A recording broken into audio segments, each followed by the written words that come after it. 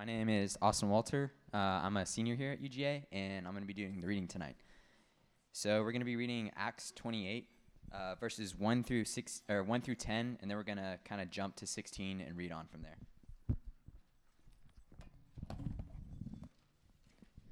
So once safely on shore, we found out that the island was called Malta. The islanders showed us unusual kindness. They built a fire and welcomed us all because it was raining and cold.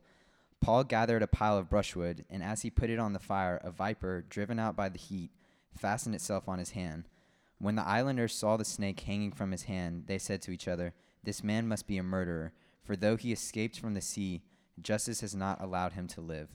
But Paul shook the snake off into the fire and suffered no ill effects.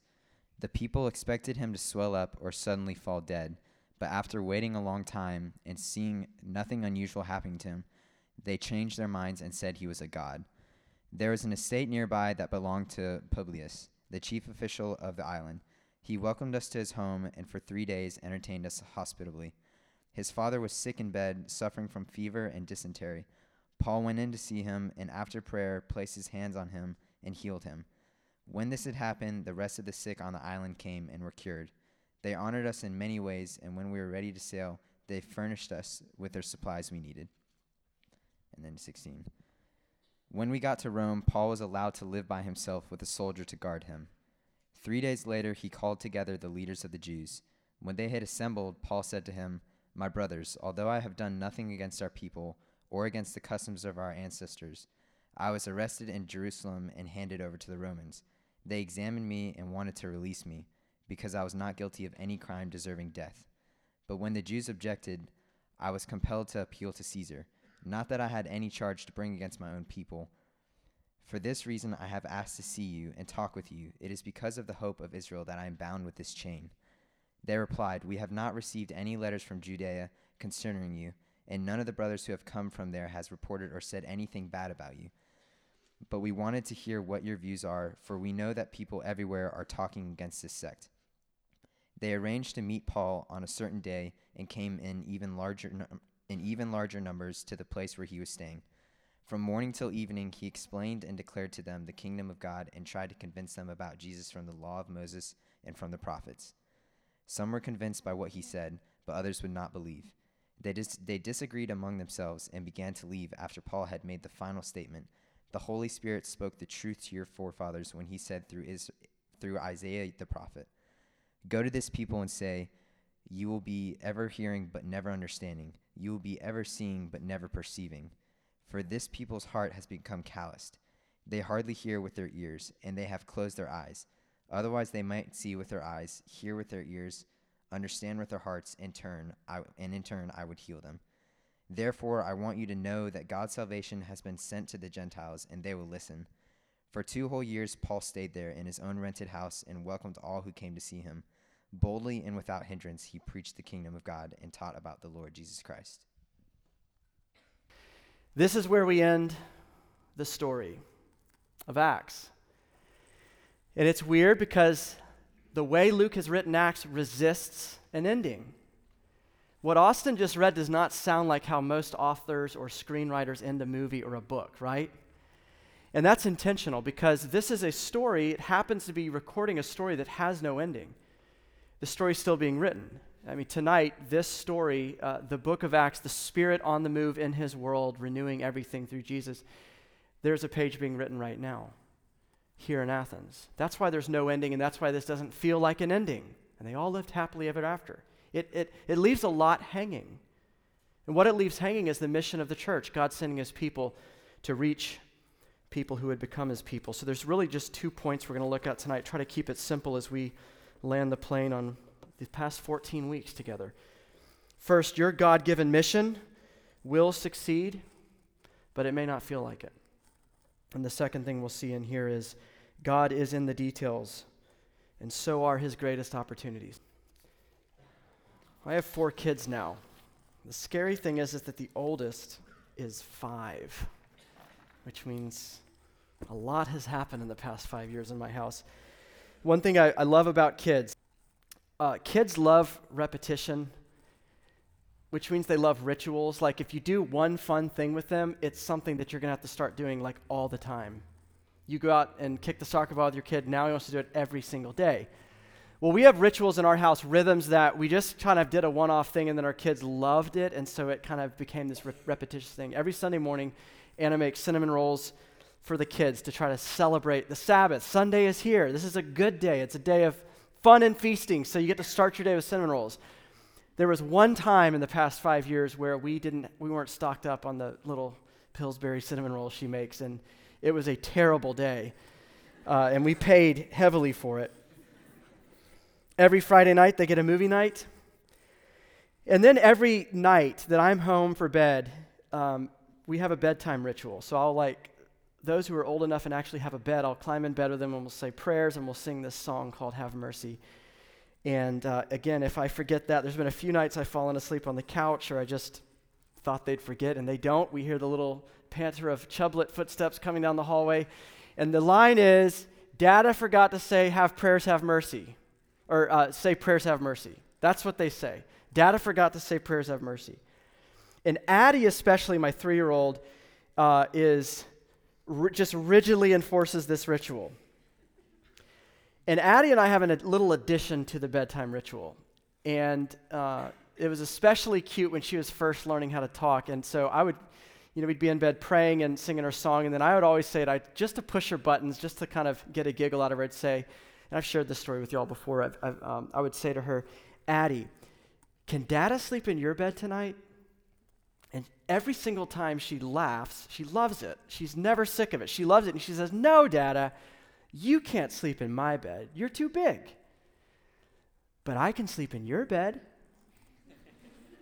Every night. It's like she's had an epiphany and she's got this brilliant idea of how she's going to solve the problem. She can sleep in my bed. Now, technically she's correct. She has a tiny little girl twin bed.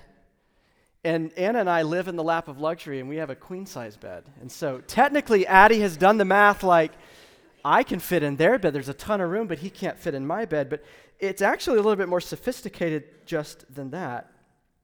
She's realized that I am this grown-up man, and there really is not room in her bed for me, but they sleep in a really big bed, and there's plenty of room.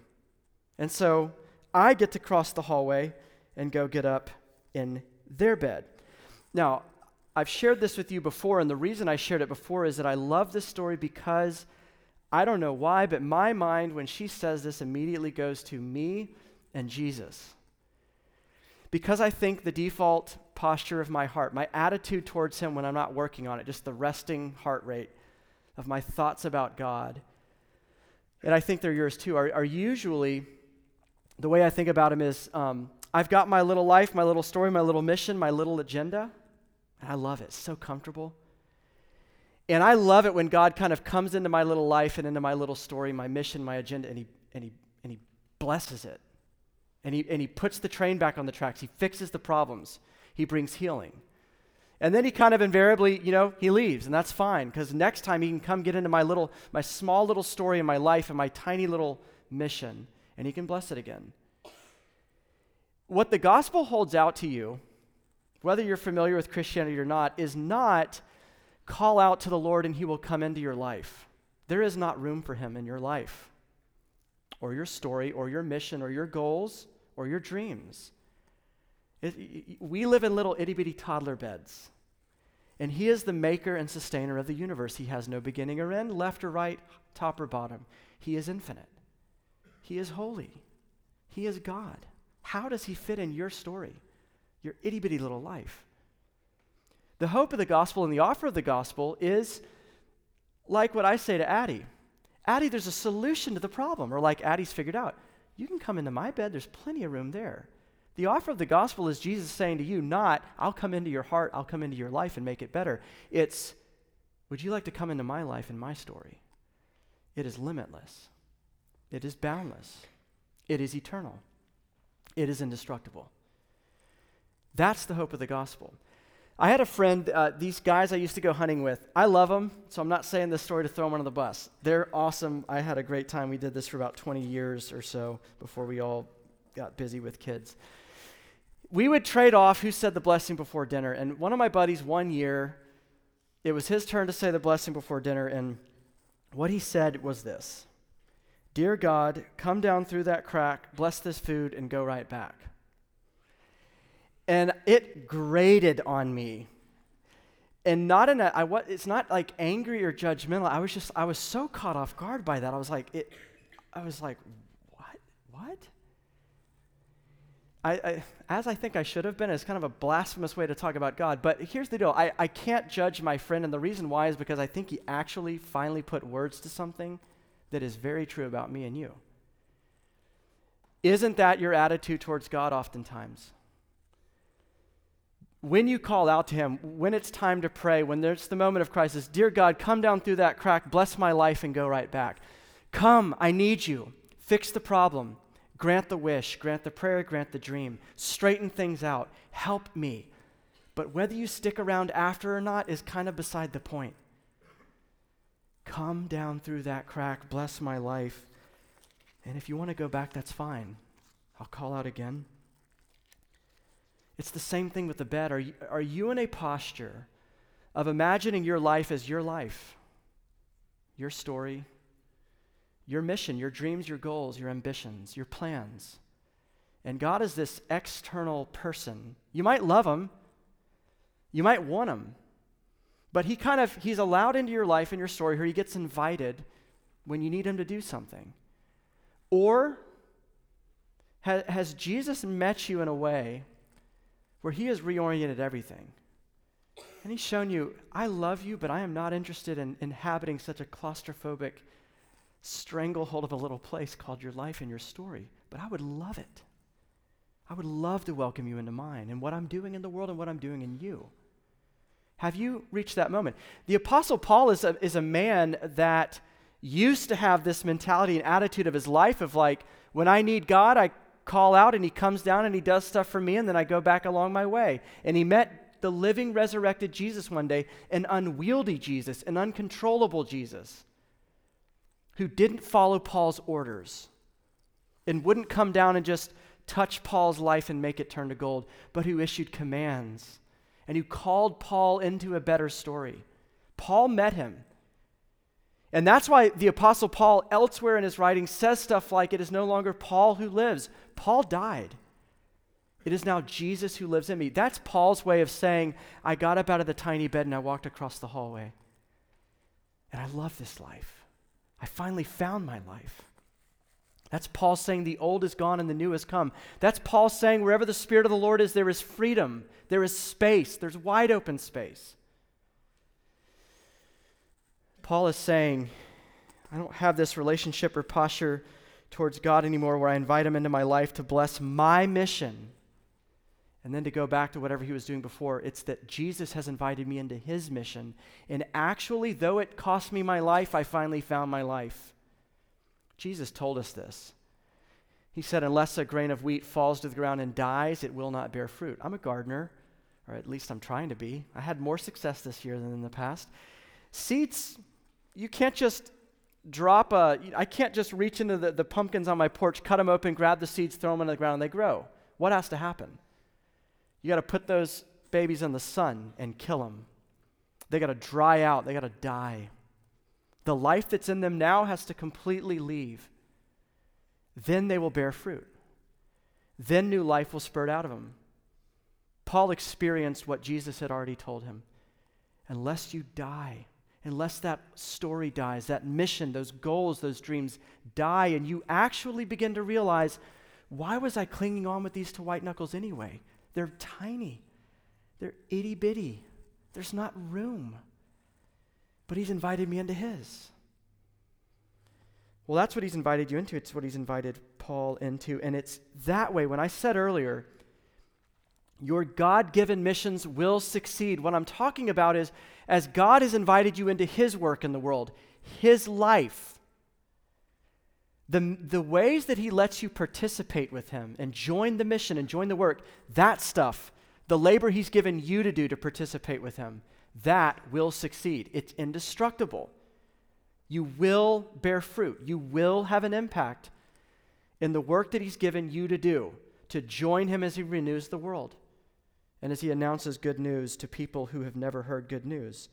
That's what will bear fruit. When you join Jesus and what he's doing in the world, if you walk with the risen Lord Jesus in dependence, you will leave a mark. What's the impact that this has on you? Paul Tripp says that the measure of our potential is our Savior. Surrendering to God allows very ordinary people to do extraordinary things, which means this. When you get out of your tiny little bed and stop asking God to come in and bless your tiny little world, but you join him in his world and his life and his mission and his goals, a funny thing happens. Your potentials start to explode. The possibilities in your life and in your story start just exponentially increase. They become limitless. They become boundless. Why? Jesus is now working through you on his mission. He is letting you be a part of his work. You're a tool in his hand. A scalpel sitting on the ground has zero potential. A scalpel in the hand of a surgeon has limitless potential. A human being in the hand of God, surrendered and yielded, has limitless potential, limitless possibilities. A human being clinging to himself or herself, refusing to yield yourself because you think he's after you to take your life, to take your fun and your freedom, has zero potential, zero possibilities. It's why we feel so crushed with anxieties when you lose sight of God. You intuitively know you have no possibilities, no potential. You intuitively feel like I'm swimming in the deep end of the pool and I'm not going to make it because you know you're operating beyond your resources. Well, what if you started judging your story, your life, based on God's resources and not yours? What kind of confidence would just invade your life? What kind of confidence would invade your attitude towards building relationships in this room?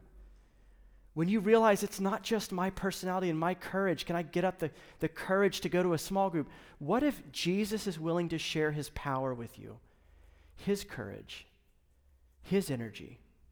Because your life has been plugged into his life and his story. Do you see how it expands your possibilities of what you are able to do? Do you see how it increases your legacy and your impact? It's not you working, it's him working through you. Paul saw this in this account, it's evident, and it changed his life. When you join Jesus on his mission, you have to reevaluate the possibilities of your life and your story, and you have to reevaluate your potential. Would you be more or less risk averse? Would you be willing to take a few more chances? Would you be willing to say yes to a few more seemingly impossible missions with the Lord? That person that you'd never in any other circumstance invite to anything or ask about their life or talk about Jesus, and now you're like, well, if he is working through me and I have no limits, why not? This changes everything. George Whitefield is an old preacher, and he's English, so he would travel across England preaching the gospel, and incredibly gifted orator. People by the tens of thousands were converted under his ministry. He came to Georgia, actually, when this was an unsettled colony of England, and if you go to Savannah, there's statues to him everywhere. There's schools all across the state named after him to this day. There's counties named after him. Because he believed that Jesus worked through him, nowhere was off limits. No person was off limits. He's the one who said, we are immortal until our work here on earth is done. Because Jesus holds your life in his hand, and because he is working his mission and his agenda and his dreams through you, nothing will stop you. Nothing will thwart you. Nothing will harm you until that mission is complete. Nothing will get in your way in a sense that stops you or impedes you from fulfilling that mission. And this changes your motivations as well. Because of this, when people who've experienced God doing impossible things, when you've experienced God repeatedly doing the impossible in you and through you, you start to be up for bigger and bigger journeys with him, bigger and bigger missions. Scarier and scarier things that don't scare you as much anymore. Because you're like, I've seen him show up so many times. And you start to say yes to more and more and more. It changes your potential, your possibilities, your motivations, your attitude towards him, your attitude towards other people. Now, you might be hearing a lot of this, and you're thinking, wow, this sounds amazing. Sign me up. I want to be a part of this. An indestructible life, a guaranteed, impactful life. You're guaranteed to have a wake of blessing behind you in this life. Sign me up. But then if you were listening to what Austin read earlier, you're hearing or remembering all these things like snake bites. Paul's gathering firewood and a poisonous snake bites him. And in the chapter before this, we didn't read it, but it's a whole chapter on the shipwrecks, multiple shipwrecks that Paul was involved in as he sailed from Israel up to Rome in this chaotic sea. And you say, is this really the blessed life? Joining Jesus on mission, and I'm going to reach that destination of the mission, and however he's going to use me, he's going to do it. Nothing's going to stop him. That doesn't mean it's going to feel indestructible. It doesn't mean it's going to feel successful. And Paul really wrestled with this his whole time of knowing Jesus. A lot of stuff seemed to block him and hinder him and slow him down.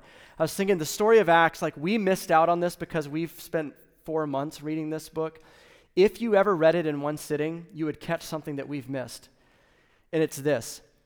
Acts is really the story of the church exploding out into the world and transforming the world. But, and it's amazing because the book starts in Jerusalem at the temple, and the book ends on basically right before the throne of Caesar, of Nero. From the epicenter of Jewish life to the epicenter of Gentile life of the world. And you're like, how did this happen? And you might begin to think it's this seamless, explosive, unstoppable power. It's such a cool story. But if you go and read it in one sitting, you realize it's like a car getting onto an interstate, going from 0 to 80, except that there's speed bumps and speed humps and potholes and speed traps and flat tires in the space from 0 to 80. Yes, the car is moving forward, Yes, you're accelerating. Yes, it's unstoppable. Yes, none of these things that appear to be obstacles actually were. However, it feels like the tires are getting ripped off and the axle's about to fall off. It feels violent. It doesn't feel like you're going to get to where you're going. That's the church in the world. That's the work of the Spirit in the world. That's the work of God in your life. Doesn't it feel like the wheels are coming off sometimes? Doesn't it feel like you're not going to get to where he said you're going to go or you're going to get to? Feel like you're running on a flat tire for the past 30 miles? That's normal. Jesus will get you to where he's taking you. Your missions will succeed, but it may not feel that way. Paul is not in Rome for vacation or like a Maymester or something. Paul is in Rome because Jesus explicitly said in Acts 23, Paul, just as you have borne witness to me, just as you have testified of me in Jerusalem, now you must go to Rome and testify of me. So that's got to sound amazing to an intellectual, theologian, sharp guy like the Apostle Paul. He's like the epicenter of power and learning and art and culture and communications and everything. Yes, please, sign me up. When's the plane leave? And the way Paul gets to Rome is described in 2 Corinthians 11. Here's how Paul gets to Rome. Here's what happens between Jesus saying, you're going to Rome, and Paul arriving in Rome here in verse 16. This is out of context, but you'll pick up what I'm talking about. Paul says, over this time, I have worked harder than any of the other apostles. I've been in prison more frequently. I've been flogged more severely. I've been exposed to death again and again. 5 times I received from the Jews 40 lashes minus 1. 3 times I was beaten with rods. Once I was pelted with stones. We read about that in Lystra. 3 times I was shipwrecked. I spent a night and a day in the open sea floating. I've been constantly on the move. I've been in danger from rivers, in danger from bandits, in danger from my fellow Jews, in danger from the Gentiles, danger in the city, danger in the country, danger at sea, danger from false believers. I have labored and toiled, and I've gone out without sleep. I've been hungry, and I've been thirsty, and I've gone without food. I've been cold, and I've been naked. And besides all of these other things, I face the daily pressure, the daily anxiety of my concern for all the churches that I've planted. Who is weak? And do I not feel weak? Is everything I just said not true now? Because I told you that what we see in this passage is whatever Jesus has set apart for your mission, your piece of the action is he renews the whole world and reconciles sinners to himself, is indestructible. Like Whitefield said, you are indestructible until your mission is complete. How is that true? Stonings, floggings, imprisonment, rejection, anxiety, sleepless nights, hunger, thirst. Has he not covered the whole gamut? What's left? What I actually said is, your mission will be successful and it will bear fruit and you will have impact, but it will not feel like it. And you will have to walk this road, this fruitful path of walking with Jesus, King Jesus in this world. And you'll have to walk that road by faith. But friends, what we see as obstacles is never an obstacle to Jesus, it's an opportunity.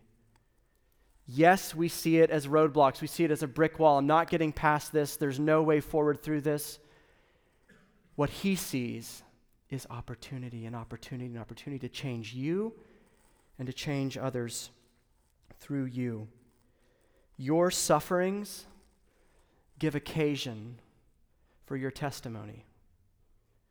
Your trials and your obstacles are simply the occasion for your story about how Jesus is slowly, patiently, unstoppably moving forward his work in you and through you.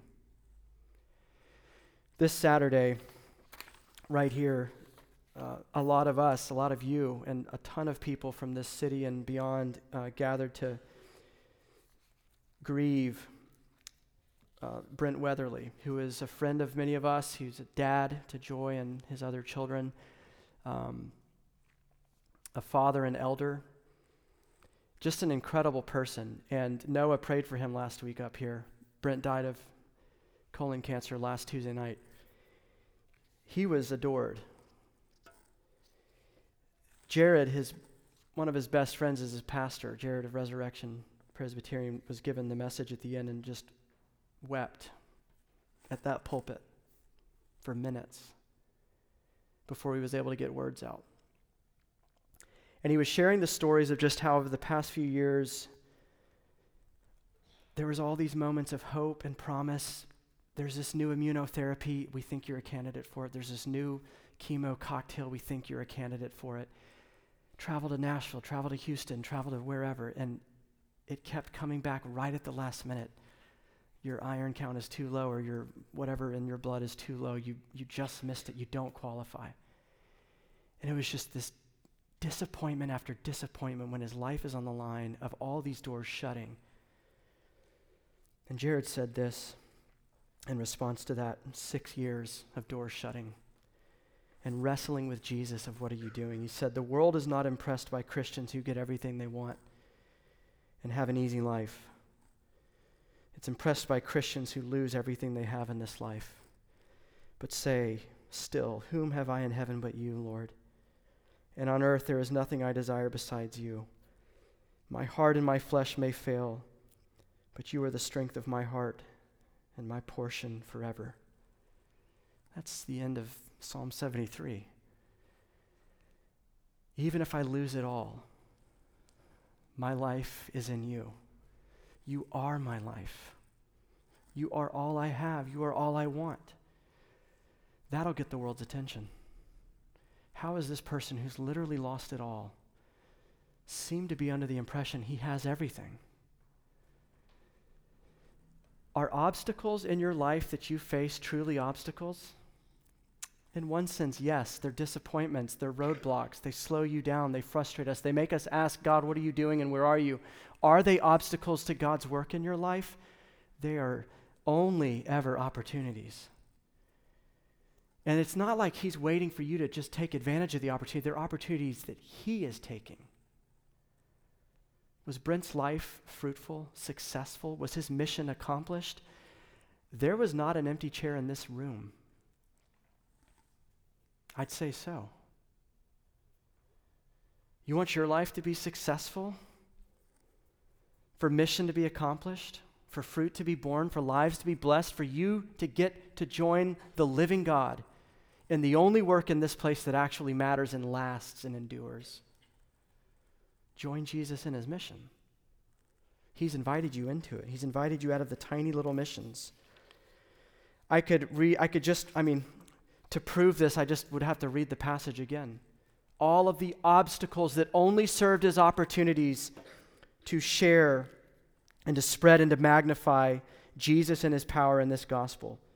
The snake bite. Why did it even happen? It's such a silly, stupid little thing. Paul must have been like, that was so dumb. I just grabbed this bunch of sticks and we go throw it on the fire and a snake just latches onto his hand and sits there and everyone's like, what?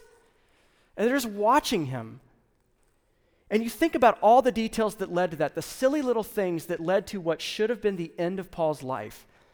He randomly washes up onto an island called Malta that he finds out about afterwards in the Mediterranean. And these people are really hospitable when he gets there. And it's raining and it's cold.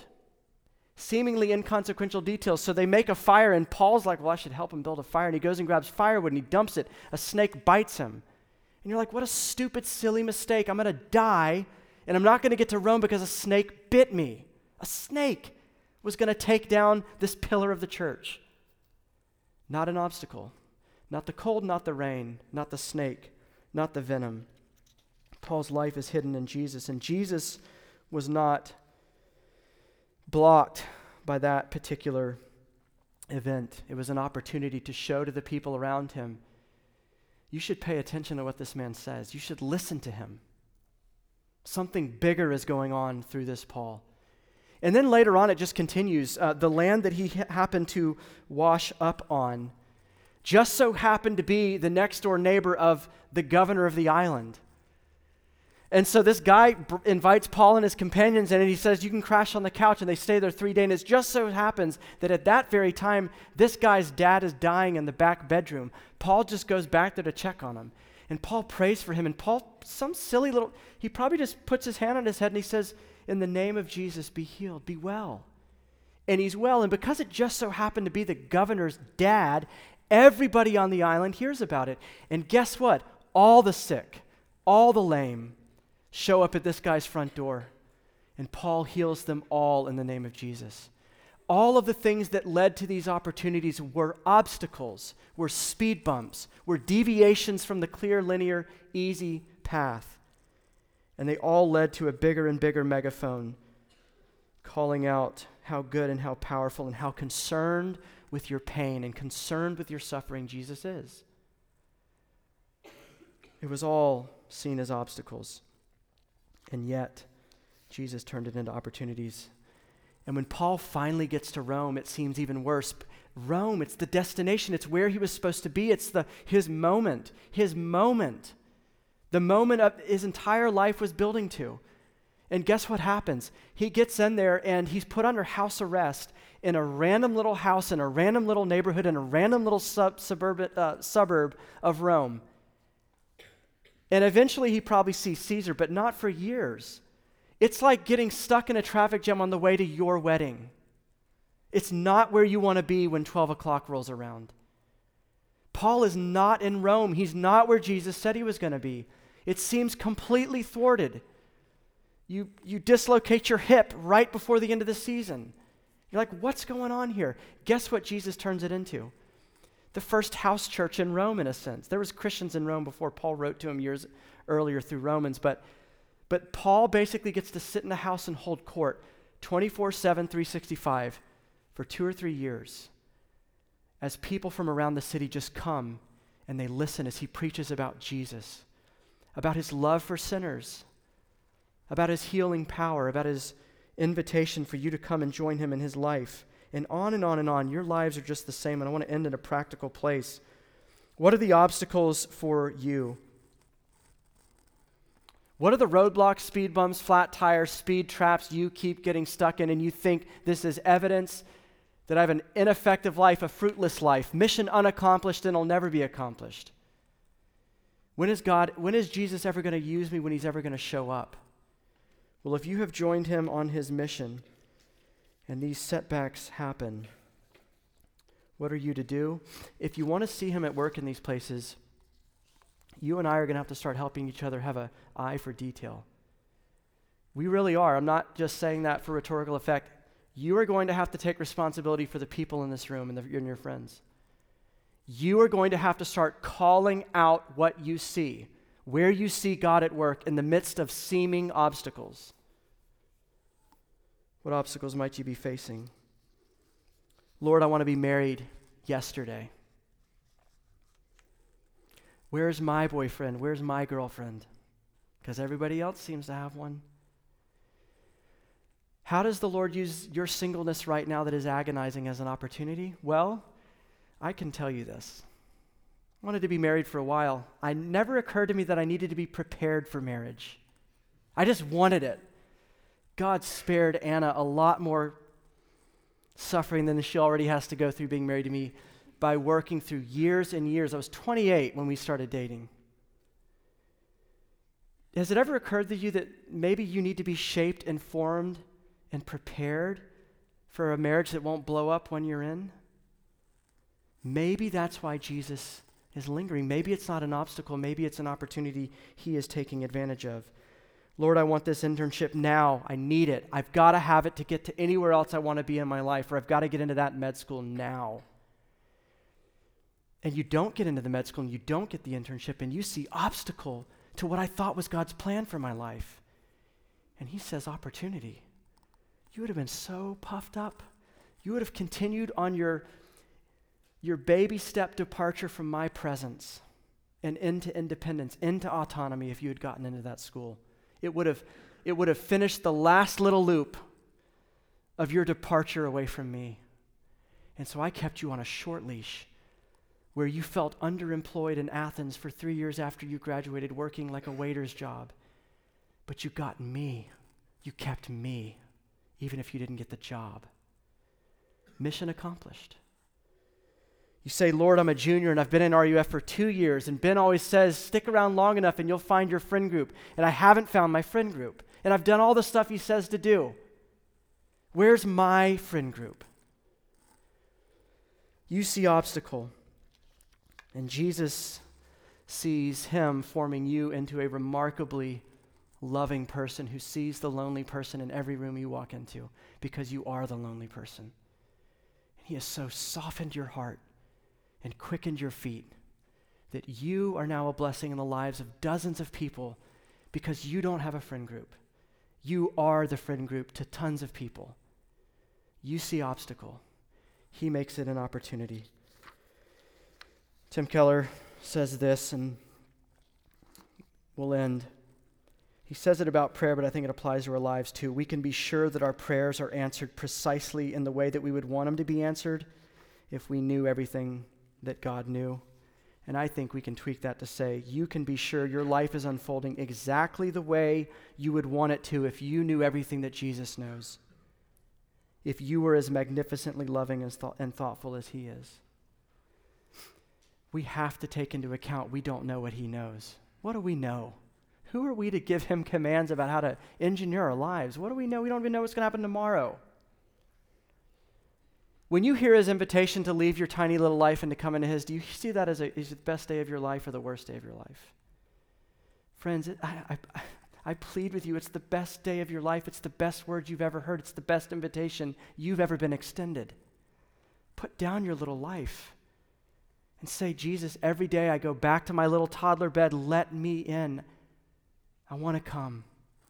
Bring me along. Friends, Jesus is not just moving heaven and earth to use you in his kingdom mission. He is moving heaven and earth to reach you for the first time or the 1,000th time. He is using all the people around you on his kingdom mission in their life to reach you. Maybe even tonight again to say, come, leave that, come, join me. Let's pray. Jesus, it's been a long 13 or 14 weeks. Piece by piece, we've been hearing this story of your work in the world and your work in our lives. And we really do want it, I know. We really do want it. But we have this weird fascination with our tiny beds and our tiny stories. We find life in them, and we pray that you would help us again to hear you, to see you.